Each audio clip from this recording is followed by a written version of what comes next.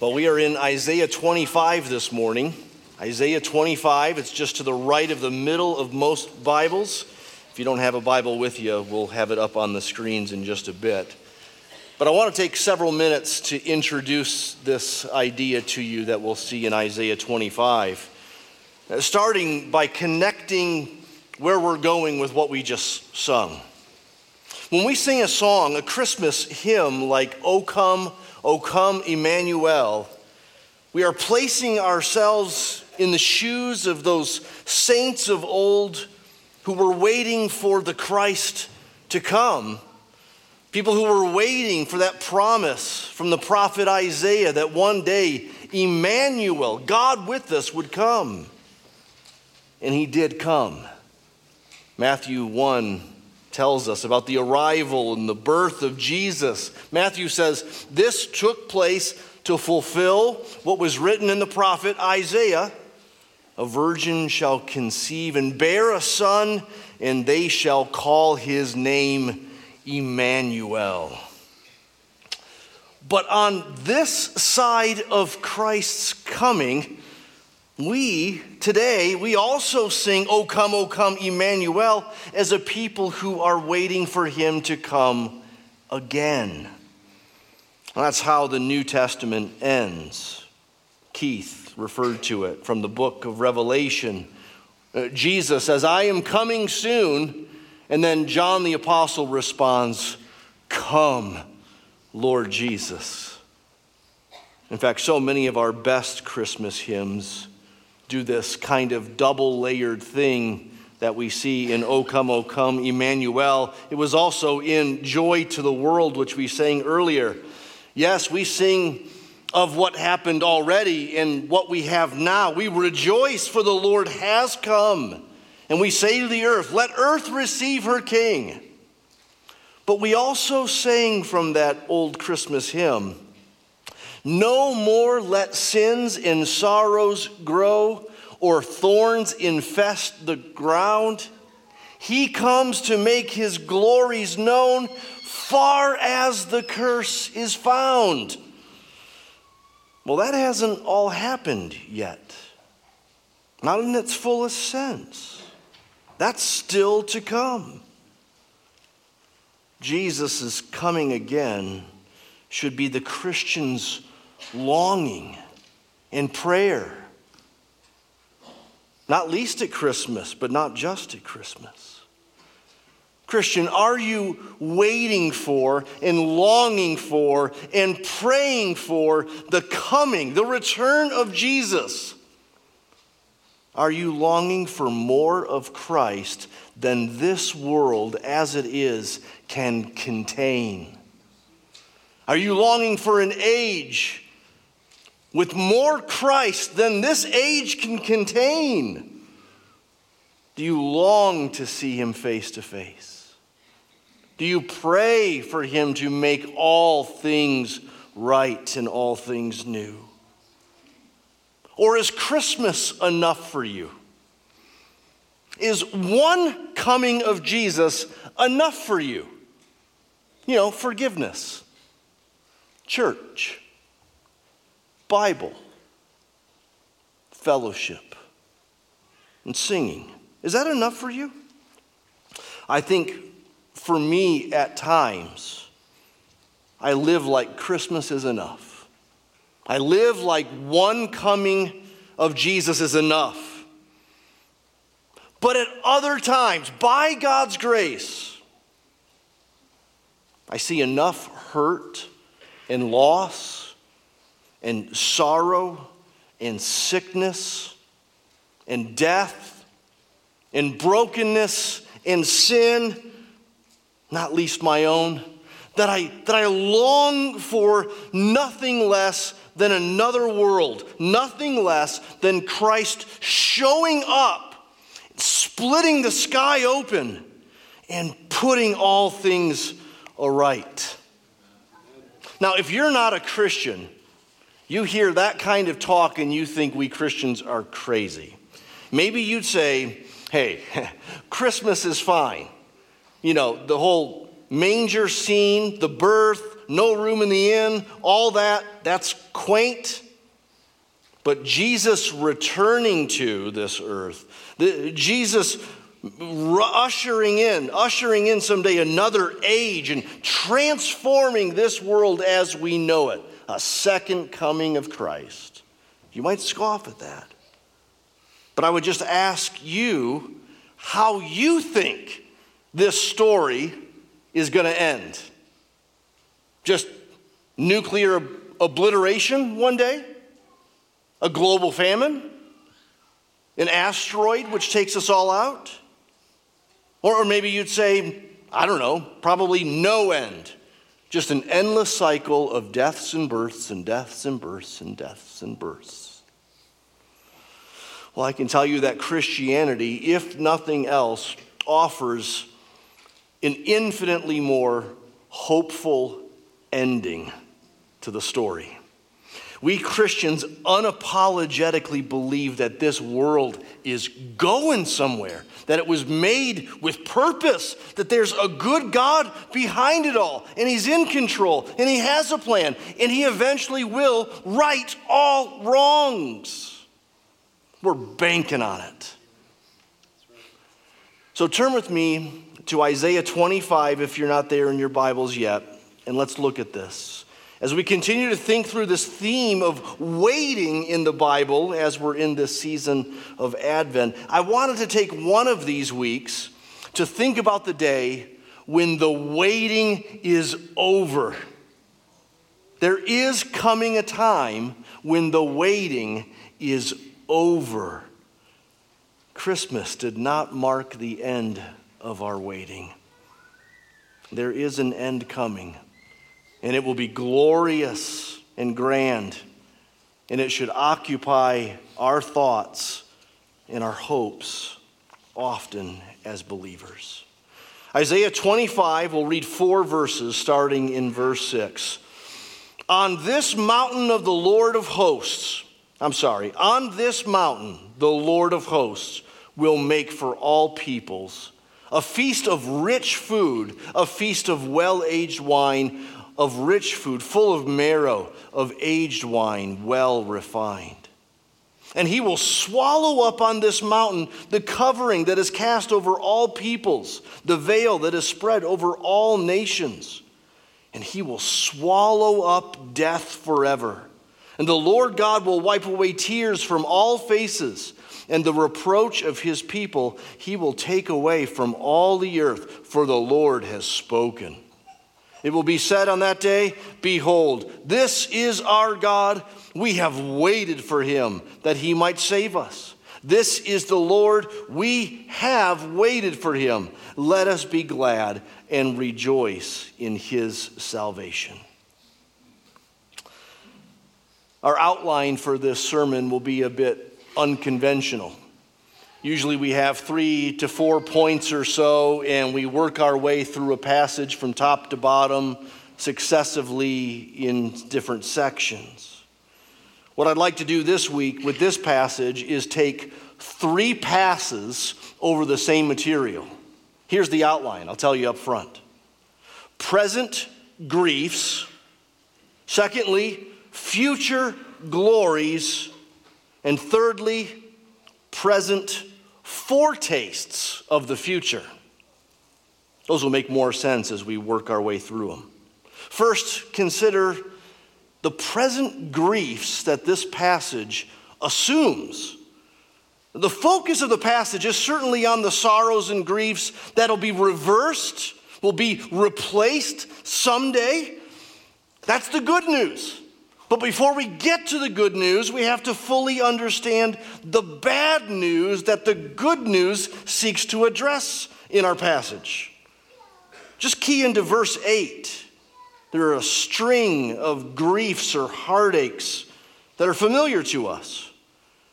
Death, tears, reproach. Let's think about each of those. Death. Ever since Adam and Eve ate the fruit of the tree of the knowledge of good and evil in Genesis 3, humanity has been plunged into a sentence of death. You see that played out in the book of Genesis. You think of Genesis 5, where there's that genealogy. So-and-so lived so many years. He had this son, and then he died. And it just keeps going generation after generation with that refrain. And he died, and he died, and he died, and he died. The day you eat of the tree, you'll surely die. Adam and all his offspring die. You think of the book of Genesis. We were just studying it together. You think of how it's a story of so many things, yes, but these patriarchs and their families, they just keep dying. And there's a burial. It ends with 2 deaths and 2 burials. And so we're not surprised to see the same things played out in our headlines every day. People die. We're not surprised, though we are. It always shocks us. It always takes our breath away when it hits close to home. But we shouldn't be surprised when people die. This world is under a sentence of death because sin has entered this world. Our culture tries to sanitize death, to tuck it away, to put it behind the curtain. I'll never forget being in Guatemala some years ago. I was there to see our missionaries there. And while we were eating dinner at a restaurant the first night there, a motorcycle with 3 people on it, yes, 3 people on it, turned in front of traffic and they were hit by a car.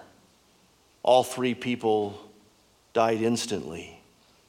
And that wasn't that remarkable, except what was remarkable to me, what I will never forget, is that the bodies remained in the street, uncovered, for more than an hour, as long as we were there at the restaurant. That wouldn't happen in the U.S., would it? In the U.S., we cover that stuff up. We clean that up real fast because we don't like seeing that. But are we really better off for doing that? Ecclesiastes says that a funeral home is better than a maternity ward. That it's better to go to the house of mourning than a house of feasting because death is the end for all mankind and the wise take it to heart.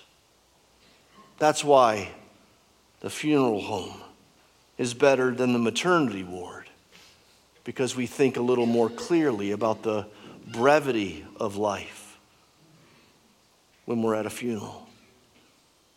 We're forced to think about the fragility of life when someone healthy is taken from us unexpectedly.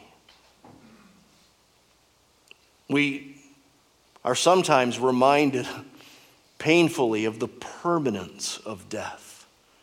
It's irreversible. There's no going back. And we need to own up to and feel the brevity, the fragility, the permanence, the ugliness of death. It's not only all right to hate death. We should. It's not natural. It's not the way God designed this world to be. But it is just. And there are things we can learn by paying attention to it and owning up to it if we think theologically about it. That's death. But then take this next sorrow here. Tears in verse 8. Tears. Tears are a curious thing, aren't they? God has made us with emotions, and sometimes our emotions get strong enough and unavoidable enough that we emit a salty discharge from our eyes, and it rolls down our cheeks where others might see. We're not robots, are we? We're not rocks. We're not even animals. We're human beings. We cry. Scientists can put tears under a microscope and observe a chemical difference between emotional tears and what they call reflex tears. Reflex tears are when wind or sand gets in our eyes and they well up with moisture, right? There's a chemical difference in emotional tears. Now, some of us cry more than others. Some of us haven't cried in years. Some of us cried at the last time we watched a Hallmark Christmas movie. But in general, we cry, and we have good reasons to cry in this broken and fallen world. Life is hard. People die. And some of us even cry when there's no explanation for the tears. We call it depression. Then there's this reproach that's also mentioned in verse 8. And here, I think, at least here in this context, I think reproach means shame on account of guilt. Sometimes this word reproach means shame or dishonor because these people are being misrepresented and maligned wrongly. But here I think it means guilt and the shame that comes from guilt. Remember, Isaiah was writing all this to a persistently sinful people in the 8th century who were God's people, and they knew better. They should have known better. And so God was about to make his people, Judah, a public spectacle before the nations. God would not only discipline them in front of nations like Babylon, but he would use the nation of Babylon to subjugate his people for over 70 years. So if anyone would know something of this kind of reproach, it would be these people. And yet it's something that we all have, something we all should know. Guilt and the shame that comes from our guilt. We all feel guilty because we are. Kids, you know this. Has this ever happened to you where mom or dad call your name from another room and your heart leaps a little bit? You think, oh no, what did I do? And you didn't do anything right then. Mom was just calling you in to I don't know, to tell you that the peanut butter and jelly sandwich was ready. That's all she meant by calling your name. But why do you feel like you might be in trouble? Because you know you've done some stuff, right? Some stuff that you think and hope that mom and dad don't know about. But what if they find out about it and they call your name to deal with it? Now, don't worry, kids. That's the bad news. There's good news to come. Our passage is about good news. But we have to fully understand and appreciate the bad news before we can fully get the good news. And if we don't know the bad news, if we can't see the bad news, if we can't feel the bad news, well, that just proves one other grief that's mentioned in our passage, and it's in verse 7. There's a covering, a veil that is cast over all peoples. I think this is referring to spiritual blindness, the kind talked about in 2 Corinthians 3, where Paul says that when the Bible is read among the Jewish people in the synagogues who haven't yet come to believe in Christ, a veil is over their eyes to keep them from seeing Christ. Or as Paul puts it a chapter later in 2 Corinthians 4, that Satan has blinded the eyes of unbelievers so that they don't see the glory of the gospel in Christ. They can't see it. There's a veil there, a covering. Now, in some ways, this is the most subtle and the most problematic of all these griefs mentioned in Isaiah 25. Many don't know it's a problem. They don't know it's their reality. And that's the very nature of spiritual blindness. It's like water to a fish. You don't know you have it if that's all you're in. But this explains why people reject the gospel, reject the good news. This is why people reject the good Savior.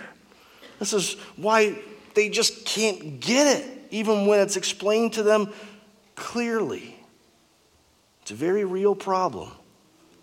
We should be grieved by it. We should feel the weight of it in this fallen world. Those are our present griefs, at least mentioned here in this passage. Now, secondly, let's think about the future glories. And here's the good news. On this mountain, verse 6 says, God will do extraordinary things.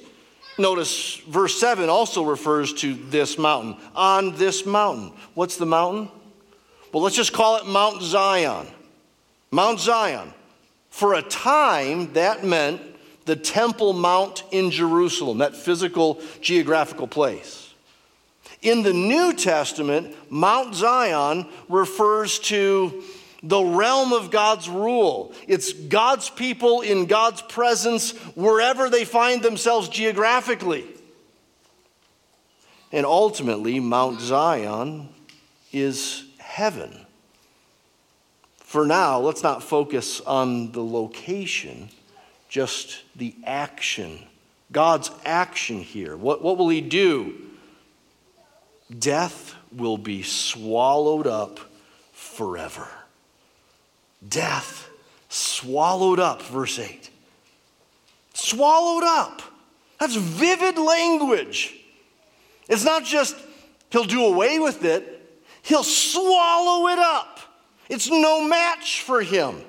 The defeat of death for God is as easy as you swallowing a bite of brownies. This hasn't happened yet. He hasn't swallowed up death like this just yet. No, death still happens. And this says God will swallow up death forever. But once he does swallow it up, it will be forever. Gone, done, no more.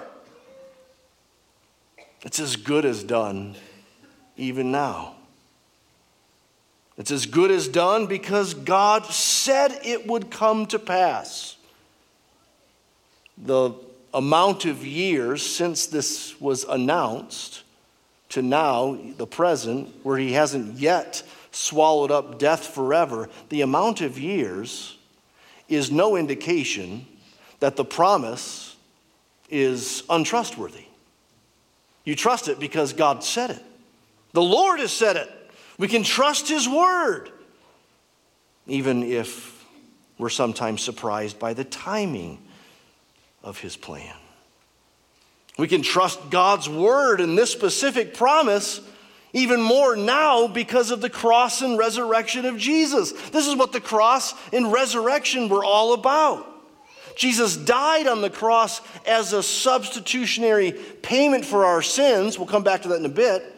But he was raised to life in victory, conquering Satan and sin and death. So Jesus could say after his resurrection, I am the living one. Behold, I died and I am alive forevermore.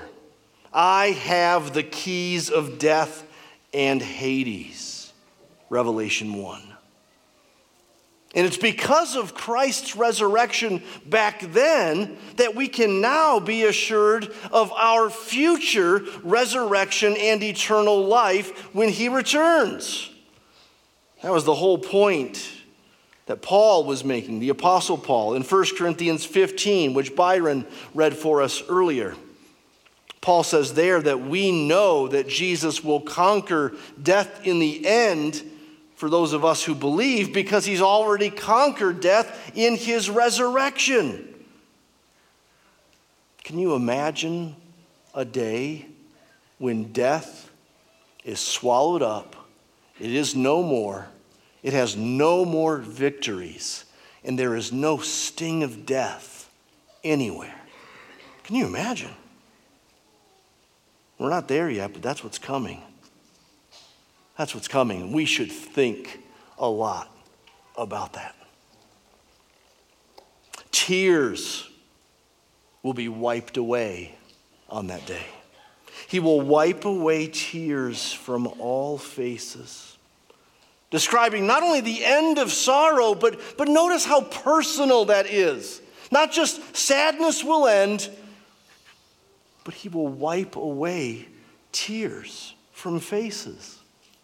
Every parent knows what it's like when their toddler runs and trips and skins their knee and comes to mom or dad with tears running down their faces, and mom or dad holds that child and hugs them and wipes those tears from those cute, sweet little cheeks. Our Heavenly Father will care for us like that. And then he will say to us something that no parent can say to any of their children. He will say, that will never happen again. It will never happen again. It's done. That's it. No more. No more hurt, sorrow, or worry, or anxiety, or fretting, or sadness, or depression. That's your last tear.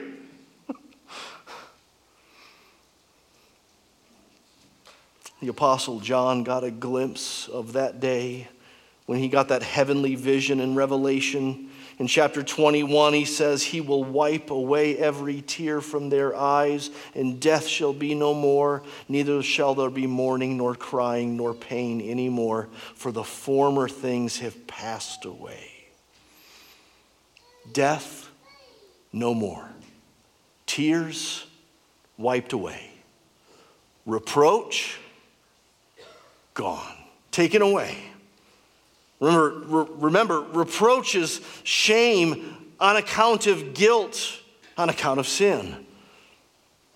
How can guilt and shame, the guilt and shame of our sin, just be taken away? How does God do that? What does he do with it? Does he simply sweep it under a cosmic rug? Does he simply look the other way?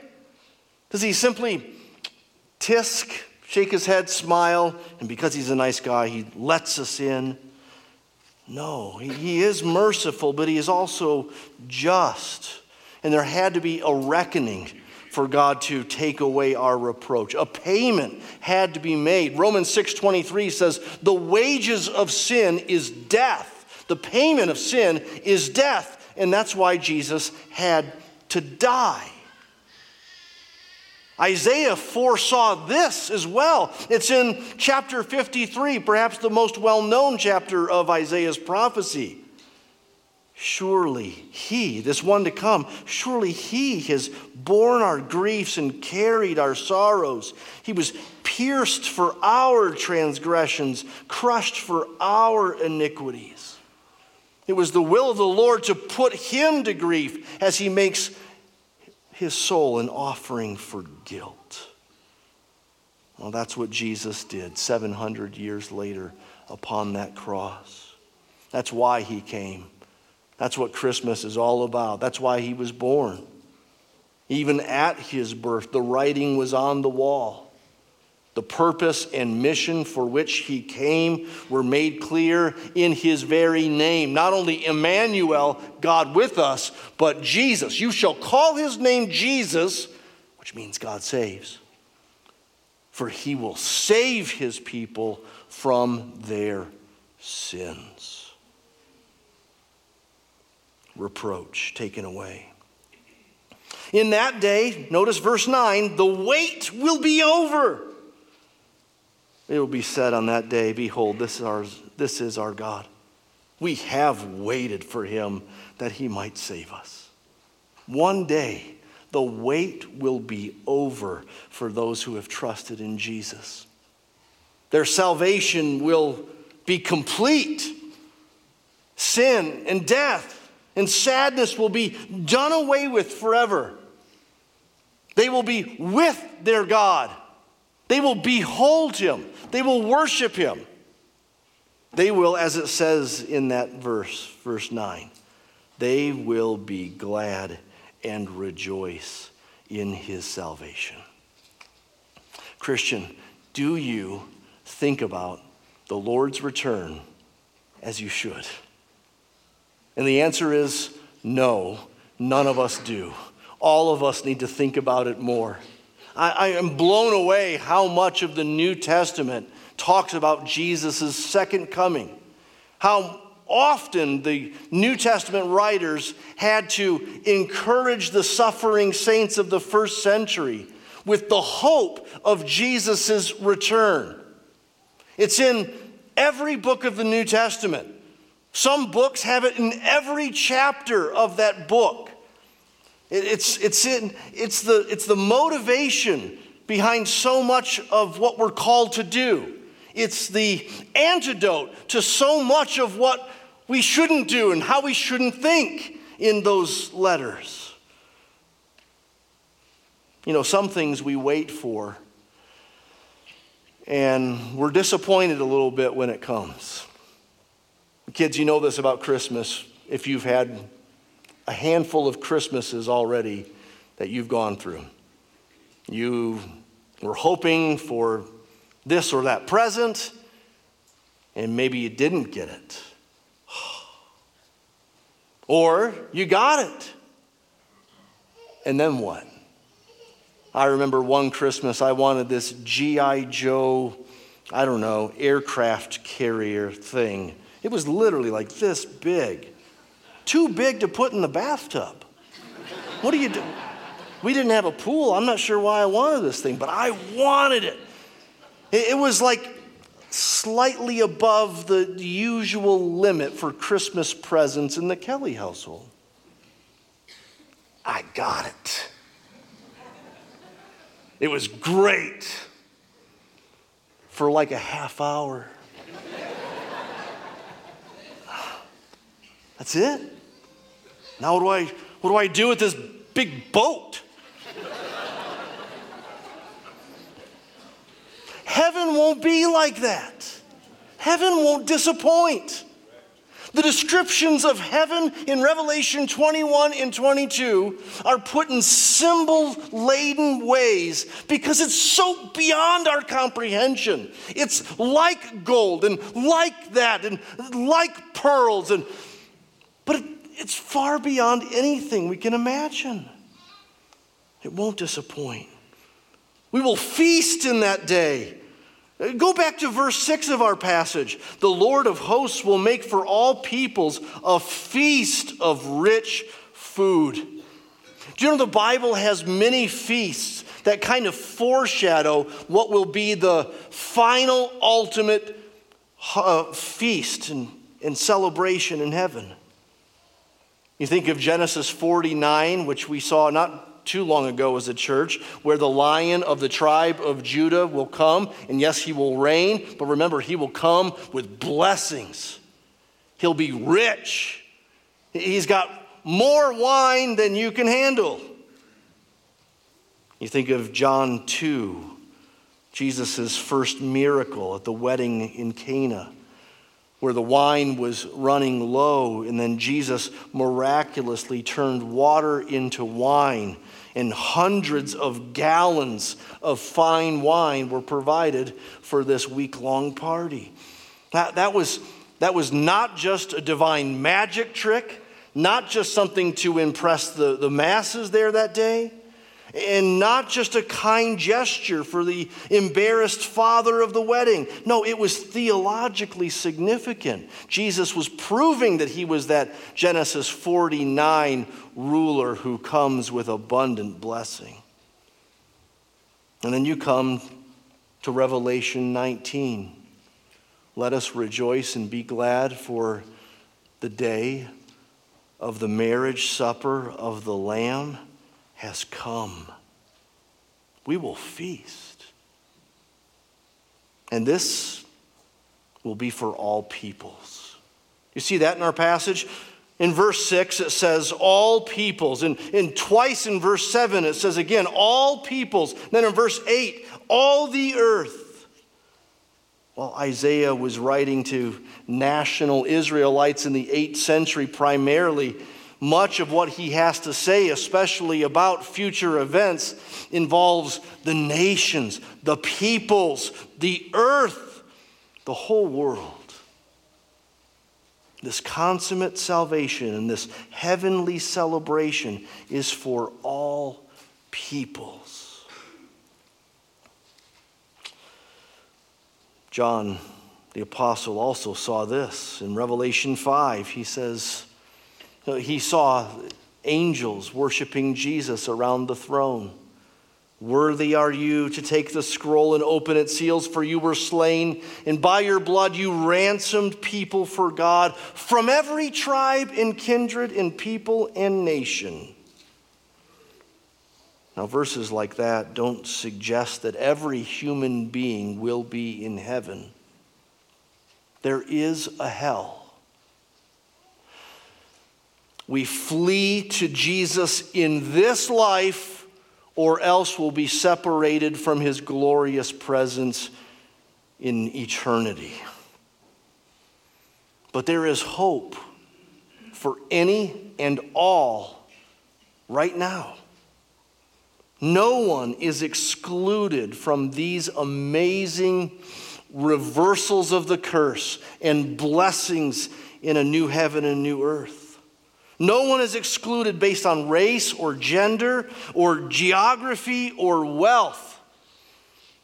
There will be a global representation in heaven at this eternal feast with God. So the welcome is for all.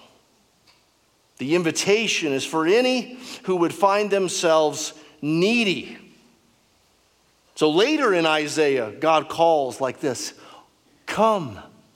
Come, you who have no money, without price, come. You who are thirsty, take of my water. Buy my wine and milk without money and without price." Anyone can come. There are only two conditions mentioned in that passage. You have to be thirsty, hungry. And you have to come without money. You come with empty hands, or you don't come at all. But you who have no money, you who are hungry and thirsty for God, come. Which leads us to this last thing to consider as we take one more pass through the passage. Present foretastes of the future. We've considered the present griefs and the promise of future glories, but what about now? Is there any encouragement now besides the hope of what's to come? Well, yes. If we have responded to God's invitation to come, if we have come to believe and put our trust in this one Jesus who accomplishes all that Isaiah 25 promises for us, then we will begin to experience a foretaste of the future now in the present. It means that the veil of spiritual blindness has already been removed. I mentioned 2 Corinthians 4 that Satan blinds the eyes of unbelievers so that they can't see the glory of the gospel. But just 2 verses later, Paul says that we believers, we who've experienced the grace of God in Christ, it's because the God who spoke creation light into existence back at the beginning of the Bible, he has spoken spiritual light into our dark hearts so that we see the light of the glory of the knowledge of God in the face of Jesus Christ. God conquers spiritual blindness.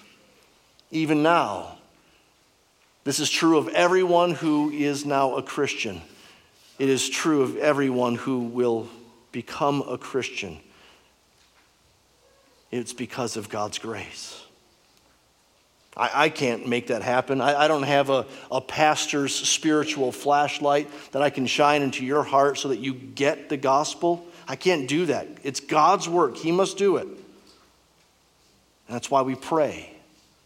We don't just talk to people about becoming a Christian and what the gospel is. We don't just try to convince them. We pray for God to do what only He can do. Only He can open eyes to see and ears to hear. But you, who haven't yet come to believe in Jesus, you are no passive agent in all this. You are to hear the invitation, sense your need, see His offer in grace and glory, and respond. And if you're not there yet, and you say, I got questions, keep asking your questions. Hang out with a Christian friend. Get to know one of our pastors who'd love to spend some time talking about the Bible with you. And keep coming to a church like this where you hear the gospel preached from a variety of different parts of the Bible week in and week out. And maybe perhaps begin reading the Bible for yourself. I love what John Wesley said back in the 1700s. He said, I am a creature of a day, passing through life as an arrow through the air. I am a spirit that's come from God and is returning to God, just hovering over the great gulf until a few moments hence I am no more seen, and I drop into an unchangeable eternity. And I want to know one thing, the way to heaven, how to land safe on that happy shore, and God has condescended to teach us the way. He's written it down in a book. Oh, give me that book, Wesley said. I'd love to give you the book if you don't have one and help you start to read it. The veil removed, reproach removed. Guilt and shame, as we've already said, can be removed on account of Jesus' cross and resurrection. The cross was a payment for sin. He died for those who deserved the payment of death because of their sins. And we believe even in the now, not just in heaven, even in the now, reproach, guilt, and shame can be removed, banished, done, settled. We believe that you can get settled with God today. On this point, we differ from our Roman Catholic friends. They don't believe that. We believe in assurance of salvation. We believe in trusting in what Christ did in His finished work on the cross and resurrection, and resting in that, not anything we could bring to the table. Reproach removed. And if reproach is removed, and heaven awaits, then now, even now, death is transformed. And so yes, we grieve at the loss of loved ones. 1 Thessalonians 4 tells us this. We grieve now, but not like those without hope. We grieve with hope. Those who go on from this life go to be with the Lord. The Apostle Paul said in Philippians 1, to depart from this world is to be with Christ, which is far much better. Hebrews 2 speaks of Jesus destroying the power of death to deliver those who had a fear of death their whole lives, to deliver them from that slavery. It doesn't mean they don't die. It doesn't mean death won't be hard, perhaps even painful, certainly tragic. But for the Christian, death is transformed so that it is now a passageway to more of Christ's presence. Charles Spurgeon, the pastor of the 1800s, he says, death in itself is terrible, but death in the case of believers is another matter. To them, it is not death to die, It's a departure out of this world to the Father. Death then is changed. It is no longer a legal infliction, but it comes to us as a covenant blessing. Which means that joy and peace and comfort can be something that we experience even now, even amidst sorrows. The Apostle Paul I love this phrase, he just said in passing of his own experience, sorrowful, yet always rejoicing.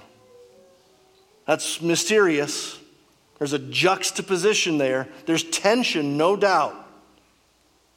And yet I think almost every Christian could tell you of times in their lives where sorrow and joy were inextricably linked and mixed, where hope was more sure than it ever has been, while heartache has been the hardest they've ever known.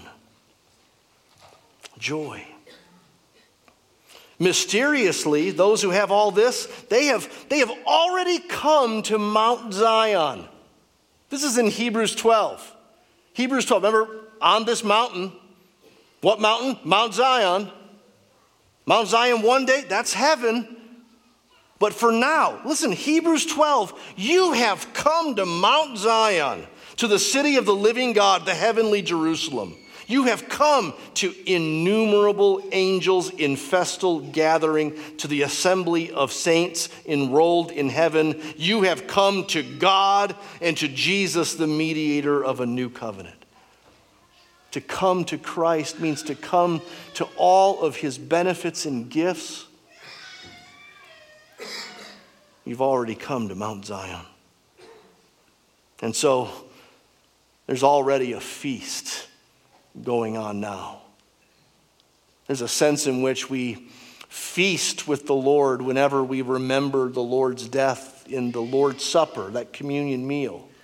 Yes, we look back at his death, thanking him for what he's done, but we commune with our Savior and await the day when that little pilgrim meal we partake in the Lord's Supper is fuller realized in the marriage supper of the Lamb. You could say that every meal, in fact, that is shared among Christians is a kind of celebration of what we already have. We have reasons to celebrate as Christians. We can go our way, eat our bread, drink our wine with a merry heart, Ecclesiastes 9 says, for God has already approved us. We have reason to celebrate. Every meal that we share with each other, a celebration of what God has done for us, of who he is for us, and what awaits us. The future, Christian, is already here. It's a foretaste of what's to come. Yes, the real thing in all its fullness, beyond our imagination, will come. That's still ahead.